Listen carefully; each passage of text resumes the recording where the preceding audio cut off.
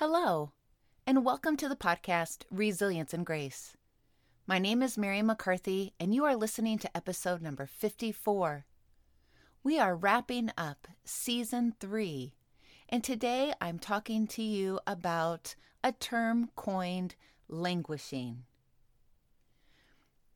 Recently, as many of us have become vaccinated and things are opening up, we're gaining a little more confidence stepping out into the world.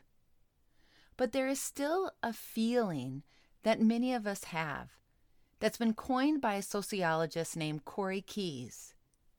And this term is known as languishing. Adam Grant published an article on April 19th, 2021 in the New York Times about this term. And languishing is known as a feeling and a sense of stagnation and emptiness. It's when we feel as if we're muddling through our day, looking at our life through a foggy windshield. And it might just be the dominant emotion of 2021. In psychology, we think about mental health on a spectrum, ranging from depression to flourishing. And flourishing is the peak of well-being.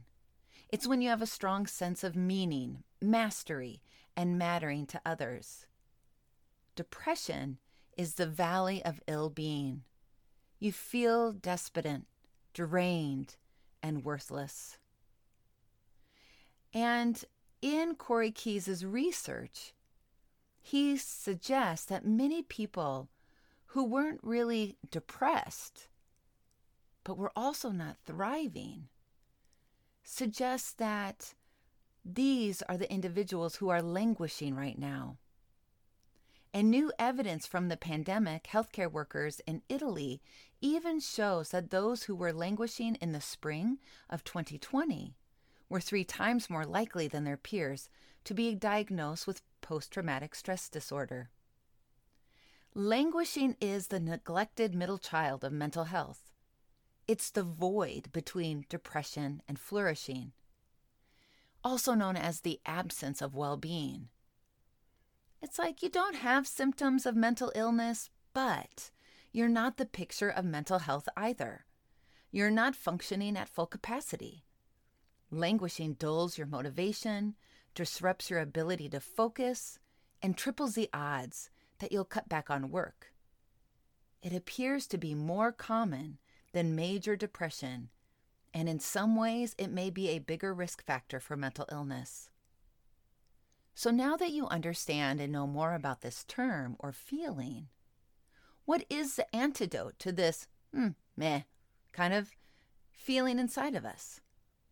Well, in the positive psychology research, there is a concept called flow. It's being in the zone. This is a mental state in which a person performing some activity is fully immersed in a feeling of energized focus, full involvement, and enjoyment in the process of an activity. In essence, flow is characterized by the complete absorption in what one does, and a resulting transformation of our sense of time, place, and self. When we find new challenges, enjoyable experiences, and meaningful work, this all helps us remedy the feeling of languishing. It's hard to find flow when you can't focus. And one of the major problems right now in our society is our constant interruptions. Now, this was a problem long before the pandemic when people were habitually checking their email 74 times a day, switching tasks every 10 minutes, looking at their phone, checking social media, all of the constant notifications. And in the past year, many of us have also been struggling with interruptions from kids around the house, colleagues around the world, bosses around the clock. Meh. So, moving into that state of flow starts when we can give ourselves a block of uninterrupted time, and when we can focus on one small goal. In the yoga tradition, there are 4 states of being: waking, sleeping, dreaming, and samadhi. Samadhi is known as the state beyond waking, sleeping, and dreaming. It is also known as turiya, the fourth state of consciousness, in which the individual rests in Satchitanandam, ever existing, ever conscious, ever new bliss. An individual has attained samadhi, or final liberation from ego consciousness, and is now united with their infinite spirit. Our yoga practices can help us settle into a state of flow. When we give ourselves permission to silence our phones, turn off our computers, step onto our mat for a very present practice, we bring our awareness and attention to our body sensations and our breath, inviting ourselves to be fully present in the moment.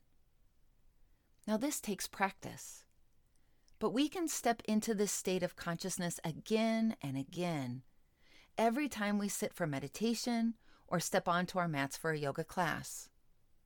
As humans, it is normal to forget.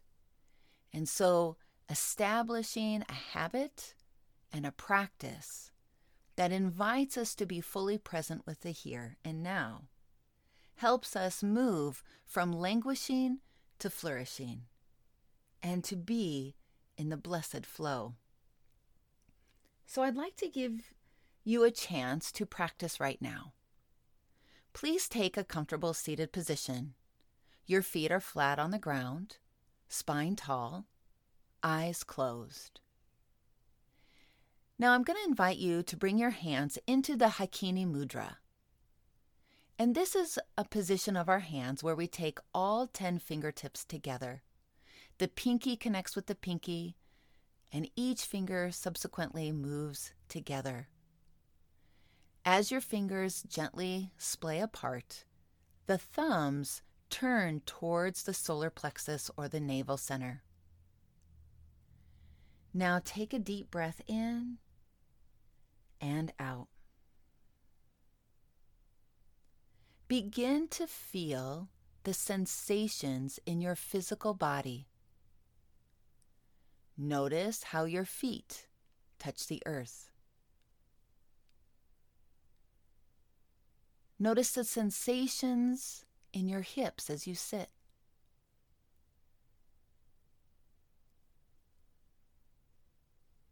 Feel how your spine lengthens and your shoulder blades gently draw onto your back.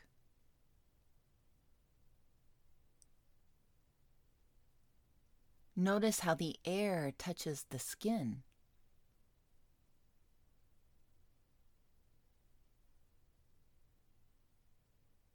Feel your clothing on your skin.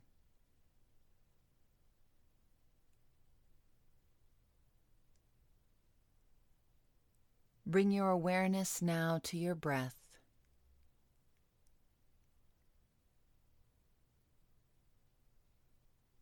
Your awareness now rests at the tip of the nose. Feel the breath come in and out.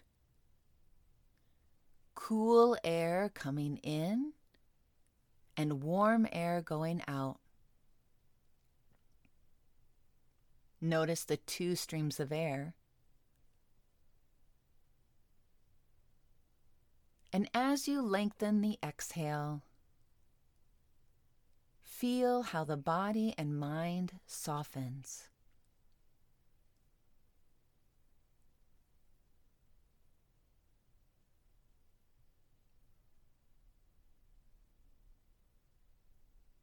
Relax your awareness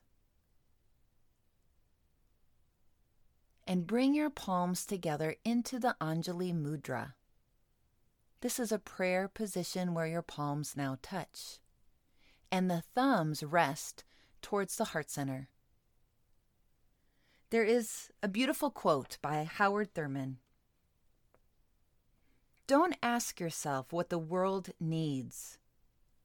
Ask yourself what makes you come alive, and then go and do that.